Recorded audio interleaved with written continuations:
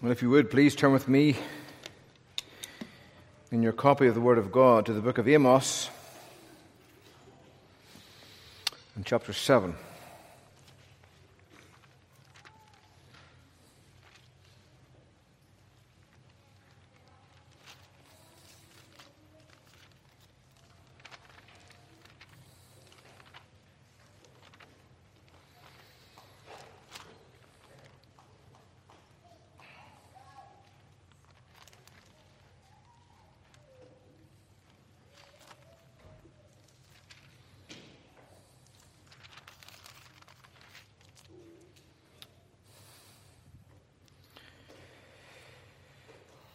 Word of God open, let's pray.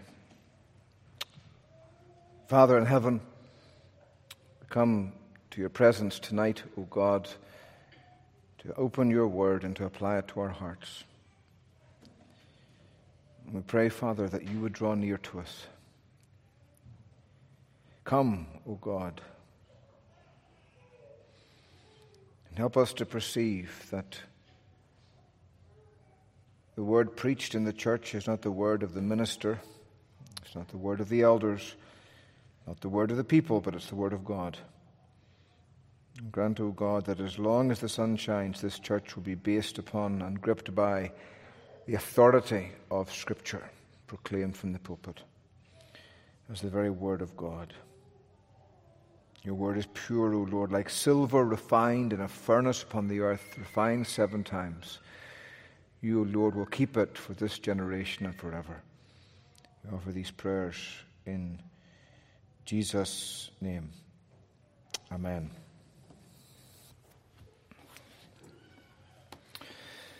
Amos 7:10. Then Amaziah, the priest of Bethel, sent to Jeroboam, king of Israel, saying, Amos has conspired against you in the midst of the house of Israel. The land is not able to bear all his words. For this Amos has said, Jeroboam shall die by the sword, and Israel must go into exile away from this land. And Amaziah said to Amos, O seer, go, flee away to the land of Judah, and eat bread there, and prophesy there, but never again prophesy at Bethel. For it's the king's sanctuary, and it is a temple of the kingdom. Then Amos answered and said to Amaziah, I was no prophet, nor a prophet's son, but I was a herdsman, the dresser of sycamore figs. But the Lord took me from following the flock, and the Lord said to me, Go, prophesy to my people Israel. Now therefore, hear the word of the Lord. You say, do not prophesy against Israel, and do not preach against the house of Isaac. Therefore, thus says the Lord, your wife shall be a prostitute in the city, and your sons and your daughters shall fall by the sword, and your land shall be divided up with a measuring line. You yourself shall die in an unclean land, and Israel shall surely go into exile away from its land. Amen. The grass withers and the flower falls off, but the word of God endures forever. Well, in the 19th century, Protestant missionaries brought the gospel to the land of Armenia, and that's the land, okay? Armenia is the land. Armenians are the theological people, and there's nothing to do with one another, although I'm quite sure there are some Armenians in Armenia, some Armenians in Armenia, anyway. But Armenia is a country, right, and the gospel was brought by Protestant missionaries there, and there was great revival in a kind of a dead Protestant church there in Armenia. And at that time, much of Armenia was under a Turkish Muslim government, and it was, as is the case in Muslim lands, converting from Islam to Protestantism or Christianity was a crime punishable by death, and is a crime punishable by death. But this law was suddenly lifted during the revival in 1856, and complete religious liberty was granted to the Armenian Christians. And scores of Muslims took opportunity during that time to become Christians. But that opportunity was short-lived. 8 years later, in 1864, the Turkish government began rounding up and sentencing Muslim converts to Christianity to death. Over 2 years, it's estimated they killed over 100,000 Christians. But that wasn't enough. In the spring of 1896, the government resolved to kill every Christian within the Armenian borders. Lawyers, doctors, clergymen, intellectuals especially, were rounded up and charged with subversion. Many had their heads placed in vices which were tightened until they collapsed. As many as 600,000 Christians were slaughtered on that day of April the 24th, 1896. One Christian who escaped was a girl, 18 years of age. She stumbled into an American camp, obviously in great pain. A nurse asked her, "Are you okay? Are you in pain?" She answered, "No. But I have learned the meaning of the cross." The nurse thought she had lost her mind and took her to the sick bay and began to dress her wounds. And pulling down one of the garments the girl was wearing, the nurse exposed a bare shoulder, and there, burned deeply into her flesh, was the figure of a cross. The girl said, "I was caught by the Muslims and taken, and every day they asked me, Muhammad or Christ? And I responded, Christ, always Christ. And each day I said that, they burned a part of the cross into my arm until the whole cross was etched into my skin." That was for 6 days. On the 7th day they said, "We come back tomorrow. If you answer Christ, tomorrow you die." And in God's mercy, she heard that there's an American camp nearby, I think a Red Cross camp, and she ran, managed to escape her captors and ran to the Americans. She said, "This is how I learned the meaning of the cross." Have you learned the meaning of the cross? All who desire to live godly in Christ Jesus will suffer persecution. Jesus said, "I came not to bring peace, but a sword." Well, in our passage this evening, we see Amos learning for himself the meaning of the cross. This priest, Amaziah, the priest of Bethel, his name, Amaziah, is actually built in the Hebrew for Yahweh. The ayah at the end is a kind of a reference to Jehovah. But he's the priest of Bethel, one of these pagan shrines. You remember Israel in the United Kingdom ran from Dan in the north to Beersheba in the south. But when the kingdom divided in the 10th century after Rehoboam's sin, the northern 10 tribes of Israel ran from Dan in the north to Bethel in the south. And when Jeroboam faced the temptation or the fear of Israel going down to the yearly feasts in Jerusalem, because he had no temple, he had no priesthood. Remember, Jeroboam the first committed 2 great sins. The first was he created a new priesthood, and the second was he made 2 new shrines in Dan and in Bethel, where he put a golden calf, 2 golden calves, which became a substitute deity. He called them Jehovah, but they were, of course, idols. So Amaziah is one of this new pagan priesthood appointed by Jeroboam the first. Now, the Jeroboam in this passage is Jeroboam the second, a later king, no immediate relation to Jeroboam the first. So Amaziah, this priest, comes to Amos, and as is often the case, he misrepresents Amos's ministry at every level. He first of all misrepresents the aim of Amos's ministry. He comes to Jeroboam the king of Israel and says to him, "Amos has conspired against you in the midst of the house of Israel." The aim of Amos's ministry, it's conspiracy.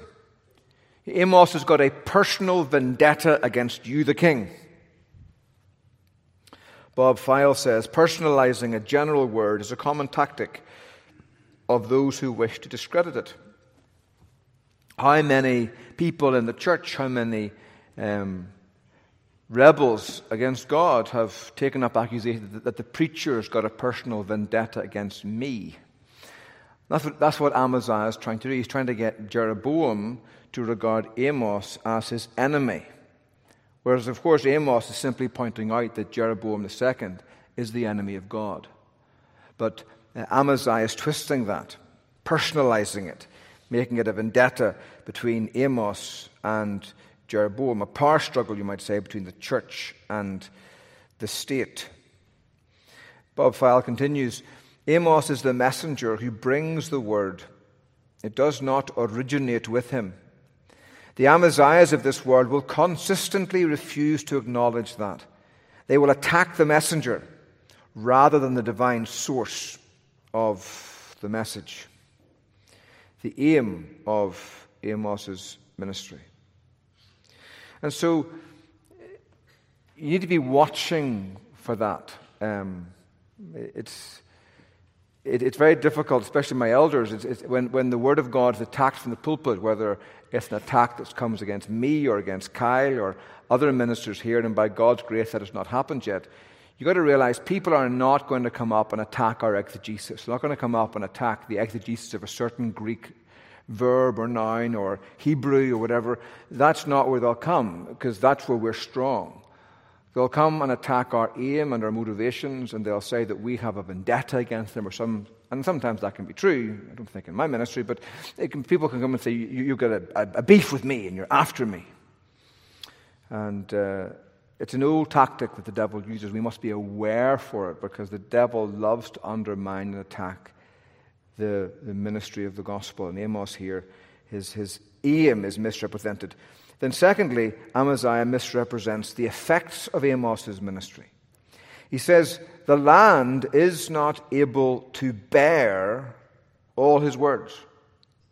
Some of his words are fine, but a lot of his words are overwhelming. We can't bear them. They crush us. And I remember in a previous church, my first ministry, there was a lady and a group of ladies rose up in the congregation and made it their business to attack my ministry. And this is what they said. They said, we can't bear your preaching. It's overwhelming. It's crushing us. And this lady had her teenage children, one after another, come into the room in front of her husband. She was leading the proceedings, though, and have her children tell me that they couldn't bear. My preaching was crushing them. And it was an overwhelming moment.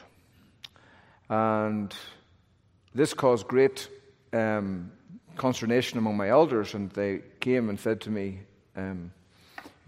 people don't like your preaching. And I would say to them, that's never the question. The question is never, do people like my preaching? The question is it true? The question is never, can they bear it? The question is, must they hear it? So please help me, if you can show me how my preaching is misapplying or explaining the Word of God, then I will change it, and I will utter a public apology, and I will change it. But if you can't show me how what I am saying is misrepresents the Word of God, as Luther famously said, here I stand, I can do no other.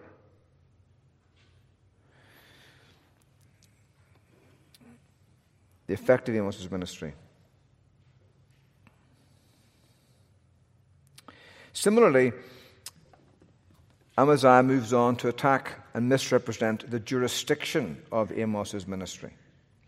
Amaziah leaves Jeroboam's presence in verse 12 and heads down to Amos himself.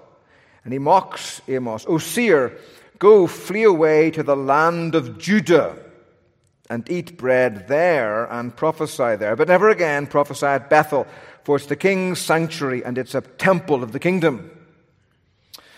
Now that's an interesting statement. You remember Amos is kind of engaged in cross-cultural ministry. He's a southern boy up in Yankeedom. And there's tension, north and south. One of my friends in the south of America said to me he was 22 years old before he learned that dang Yankee was 2 words. There's tension here, north and south, and there's tension there in the north and the south. These people are kind of war with one another almost. And And Amos is called, he's a southern boy from Judah, Tekoa in the south. And he's sent up north to preach. And to be like, the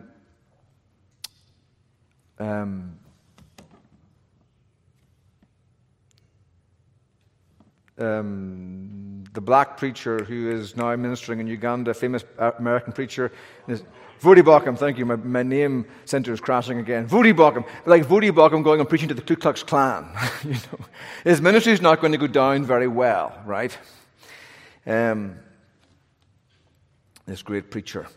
And that's essentially what Amaziah is saying. Go back to Judah, your home country. They'll be glad to hear you. But never again prophesy at Bethel, for it is the king's sanctuary. It's where the king's authority is. It's a temple of his kingdom.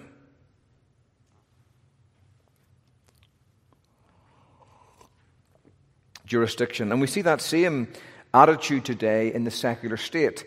R.C. Sproul says, according to secularism, God has no authority over the state.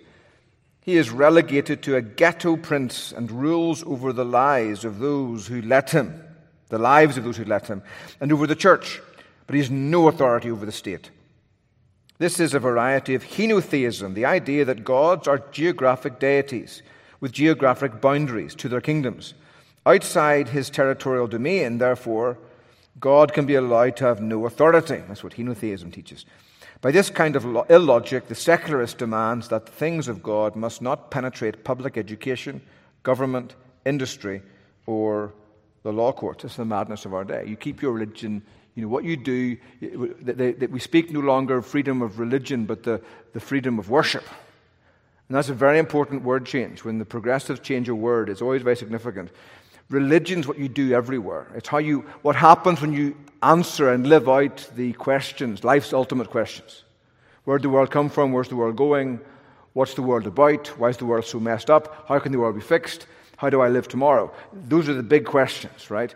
And we live those questions out, and we have our religion, which is one of the reasons why the Supreme Court in 1967, I think, declared secularism a religion, because it was a belief system that governs all of life.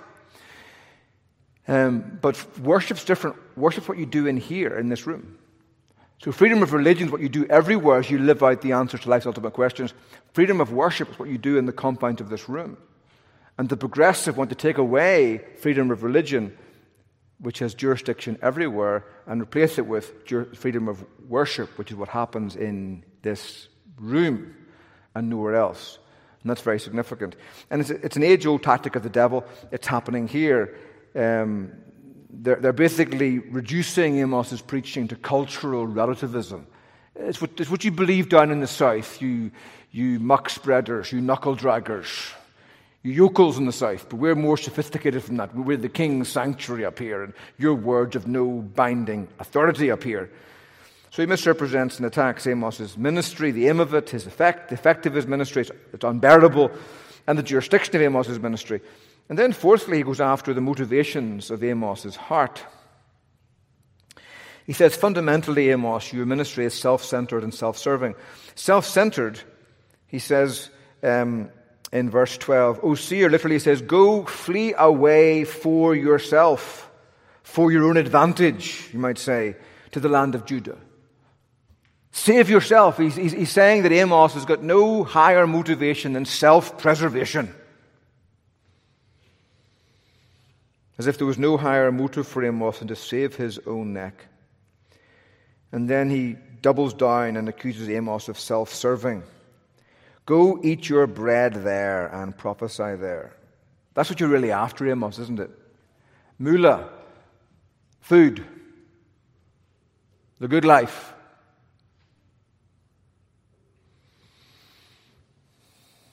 And ministers, we must do all that we can to protect ourselves from this easy attack. But it's there as one of the devil's famous attacks. Attack the man and his message and his ministry. And lastly, Amos or Amaziah attacks the substance of Amos's ministry.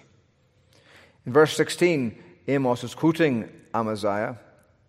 You who say, do not prophesy against Israel, and do not preach against the house of Isaac.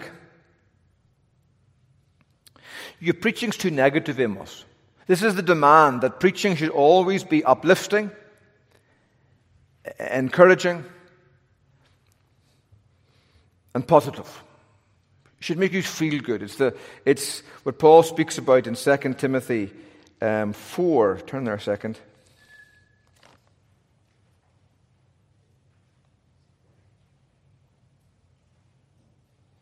Paul says, I charge you in the presence of God and of Christ Jesus, who is to judge the living and the dead, and by his appearing and his kingdom, preach the word.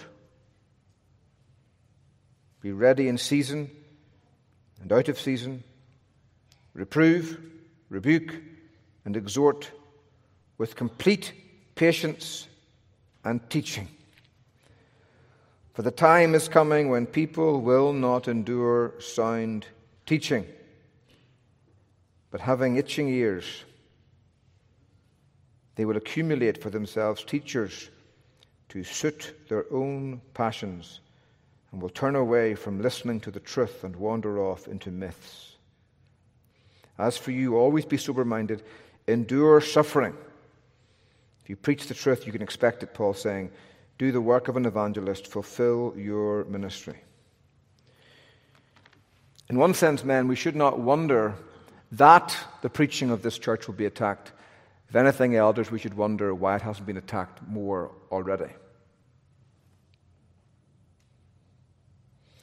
But people want ear-tickling ministry. And you're preaching against the church.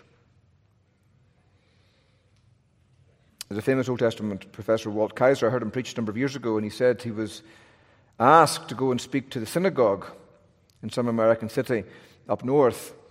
But he was not the synagogue, the seminary for rabbis, rabbinical seminary, whatever you call that. And they asked him to preach on is the New Testament anti-Semitic? And he said, I'll do that on one condition. I give you 2 lectures, but the first lecture is free. He said, sure. We would love a second lecture. He said, my first lecture will be entitled, Is the Old Testament Anti-Semitic? Because the prophetic literature is universally a call from a lawsuit from God against Israel, calling them back from their rebellion, back from their godlessness toward God in repentance. And Amos has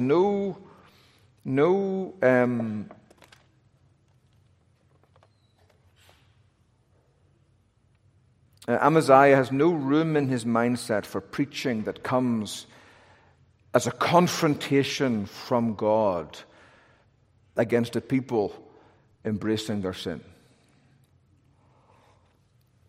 And that's one of the distinguishing marks, I fear, of too much preaching in our day.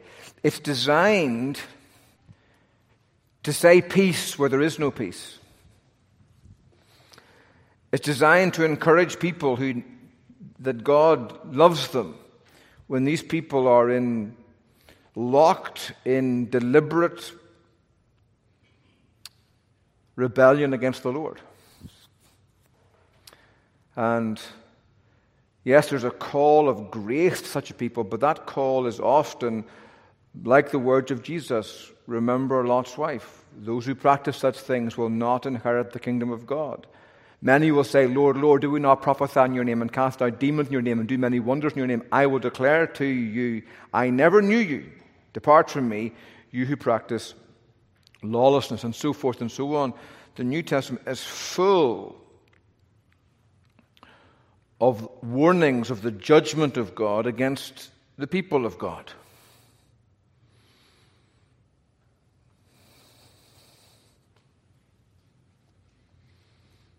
How does Amos respond? Well, he has no elders around him to defend him. He must stand up and defend himself. What's he say? Well, first of all, he defends the authority of his ministry, or the origin of his ministry. He says, I was no prophet, verse 14, nor a prophet's son, but I was a herdsman, a dresser of sycamore fig trees. What's he saying? He said, I did not make myself a prophet. I didn't apply for the job. I wasn't born into it. My dad wasn't a prophet. It's not part of who I am or what I do. I'm a farmer. God made me a prophet, verse 15. But the Lord took me from following the flock. And the Lord said to me, go prophesy to my people Israel.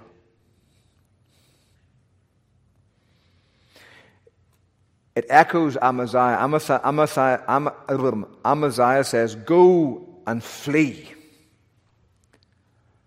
And Amos says, I can't, because God has said to me, go and preach. And God has said to me, go and preach to my people Israel. You may have rejected God, and you certainly have rejected me, but Amos says, God hasn't rejected you. He still regards you as his people. The covenant binds you to himself. Children here in this church, his covenant children, you may walk away from God, but you can't walk away from the covenant.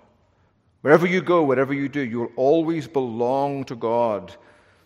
You'll always be his. As Hebrews 10 says, it's a terrifying thing to fall into the hand of the living God. And one day you will, if you do not repent and fall into his mercy, you will die and fall into his judgment.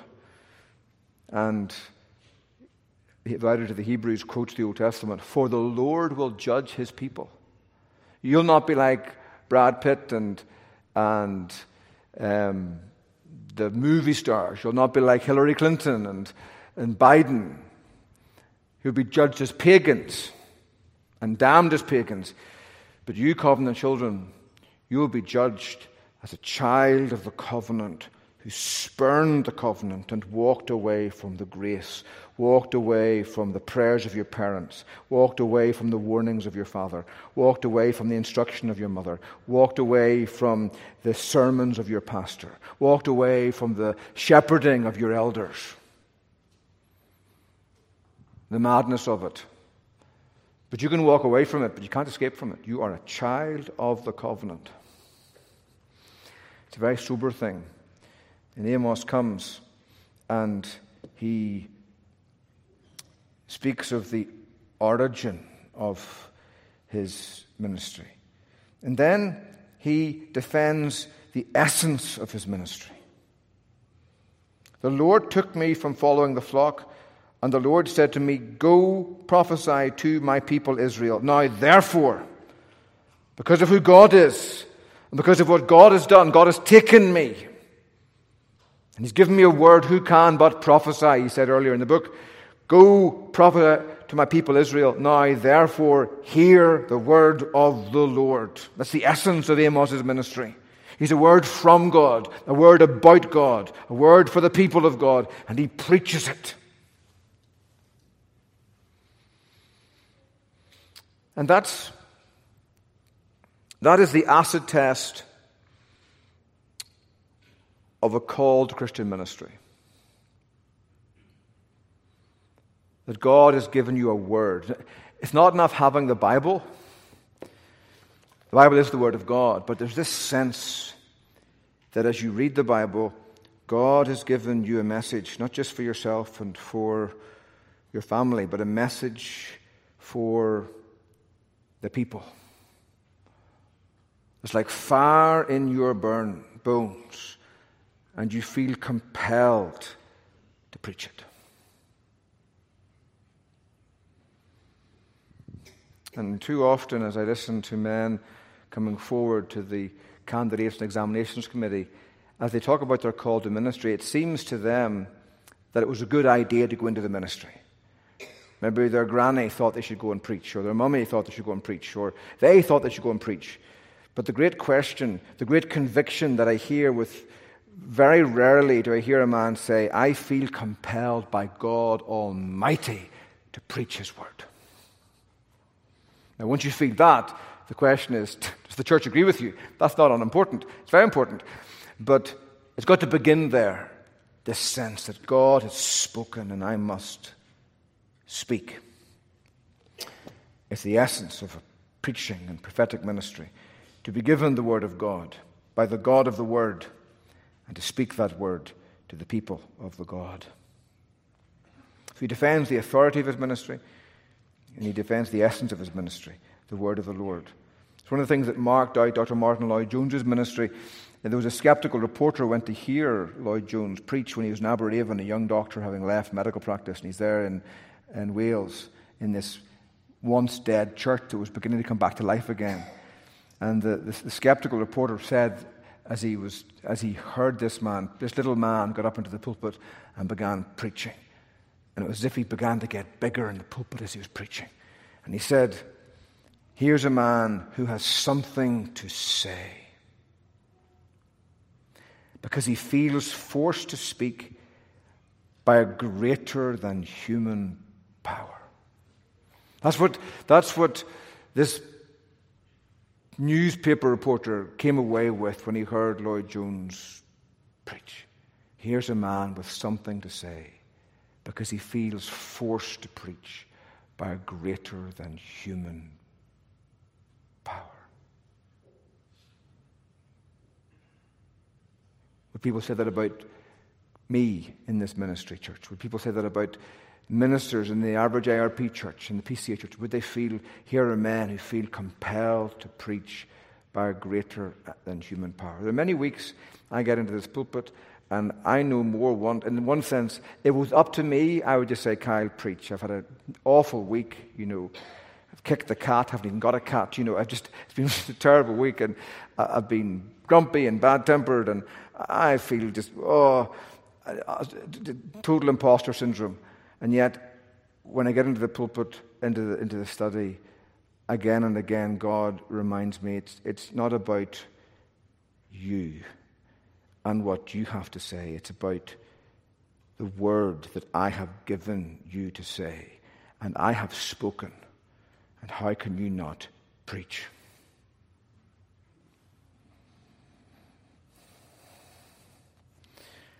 If that ever ceases to be the case, fire me, shoot me, get rid of me, whatever, have mercy upon yourselves. Life is too short.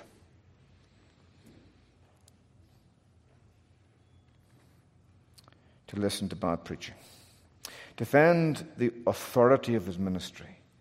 He defends the essence of his ministry, the origin of his ministry, and finally, he defends the reality of his ministry. Verse 17, "Therefore thus says the Lord." God has pronounced this. It's very much like Jesus when he says, "Your sins are forgiven you." And the Pharisees are like, how can a man forgive sins? Only God can forgive sins. And Jesus says, okay, which is easier, to forgive your sins or to say, pick up your bed and walk? And of course the answer is forgive your sins, because I can say to you, your sins are forgiven you like a Catholic priest, but you can't see in heaven the book of deeds that contains the names and the thoughts and the words and the deeds, all the names and all the thoughts and all the words and all the deeds of every single human being. And I can't say, Bill Lindsay, your sins are forgiven you, and you can't see in the ledger, William Lindsay, the 466,000th William Lindsay, down, all of his sins being wiped out by the extra-sketcher of God's mercy. You can't see it. I can say it, but has it happened? You don't know. But if I were to look down to Mr. Edison and Van Erden and say, Eddie, your DNA is rewritten, well, then you would know immediately whether or not I had the authority to do anything that only God could do. And Jesus looks at the paralyzed man and says, your sins are forgiven you. Pick up your bed and walk. And immediately, life comes into him. And it's just like that here. But yet, not quite the same. Amos says, do you want to know whether my words are really the word of God? And this is not, whenever I was in pediatric ER at the Royal Belfast Hospital for Sick Children, the queen of the gypsies came in one day, this kind of wizened woman with her stick, and like a female version of the Dark Lord from Star Wars, and not much prettier. And she walked in, and she was upset about one of her great-grandchildren who was a malingerer, I think. And the doctor wasn't having any of it. And she came out and she's going, I curse you by the moon, and I curse you by the stars. And this doctor's like walking out of the room backwards. This woman's going, I curse you by the moon, and I curse you by the stars, and I curse you by this. And it was very impressive. But her words didn't amount to a hell of a beans, because she just was the queen of the gypsies. And she didn't have any authority. And she was being malicious and vindictive and spiteful. Scary, but no reality. But Amos here, he's not stooping down to petty vindictiveness. This is an issue of am I truly a prophet of God? And what he says here is not from man, it's from God himself. Therefore, thus says Yahweh, your wife shall be a prostitute in the city, and your sons and your daughters shall fall by the sword. And your land shall be divided up with a measuring line. You yourself shall die in an unclean land, and Israel shall surely go into exile away from its land. It's a sign that proves Amos's authority. There's a genius to it. How will people know that Amos's words are true? When Amaziah's wife becomes a harlot, and his sons and daughters are one by one butchered with an Assyrian sword, and Amaziah himself was carted off to Assyria to die in an unclean pagan land, and Israel are carted off with him as God wipes them off the face of the ground, like one wipes a plate at the sink when it's dirty. The sign of God's word. God always affirms his word with signs. Until he gave the greatest sign of all. You remember in Acts chapter 2, verse 22, men of Israel, hear these words, Jesus of Nazareth, a man attested to you by God with mighty works and wonders and signs that God did through him in your midst, as you yourselves know. This Jesus delivered up according to the definite plan and foreknowledge of God, you crucified and killed by the hands of lawless men. God raised him up, loosing the pangs of death, because it was not possible for him to be held by it. The sign of resurrection. Or turn forward to Hebrews. And the opening chapter.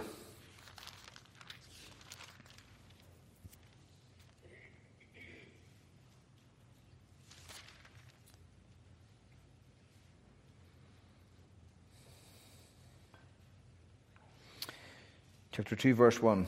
Therefore we must pay closer attention to what we have heard, lest we drift away from it.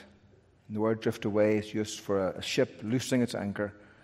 For since the message declared by angels, the Old Testament, proved to be reliable, and every transgression or disobedience received a just retribution, see Amaziah, how shall we escape if we neglect such a great salvation? How can I know if it's true? Well, it was declared at first by the Lord, and it was attested to us by those who heard, while God also bore witness by signs and wonders and various miracles, and by gifts of the Holy Spirit distributed according to his will. Christ, the greatest prophet of all, receives the great signs of the apostles and the signs of resurrection glory as the great imprimatur of God, that God has spoken. In times past and in various ways, God has spoken to us, spoken to the fathers in various ways. But in these last days, he has spoken to us by his Son, whom he appointed the heir of all things, through whom he made the world. He opposed all things by the word of his power. He's the exact representation of his nature and the express image of his glory. And God has demonstrated it. He came, he died, and he rose again.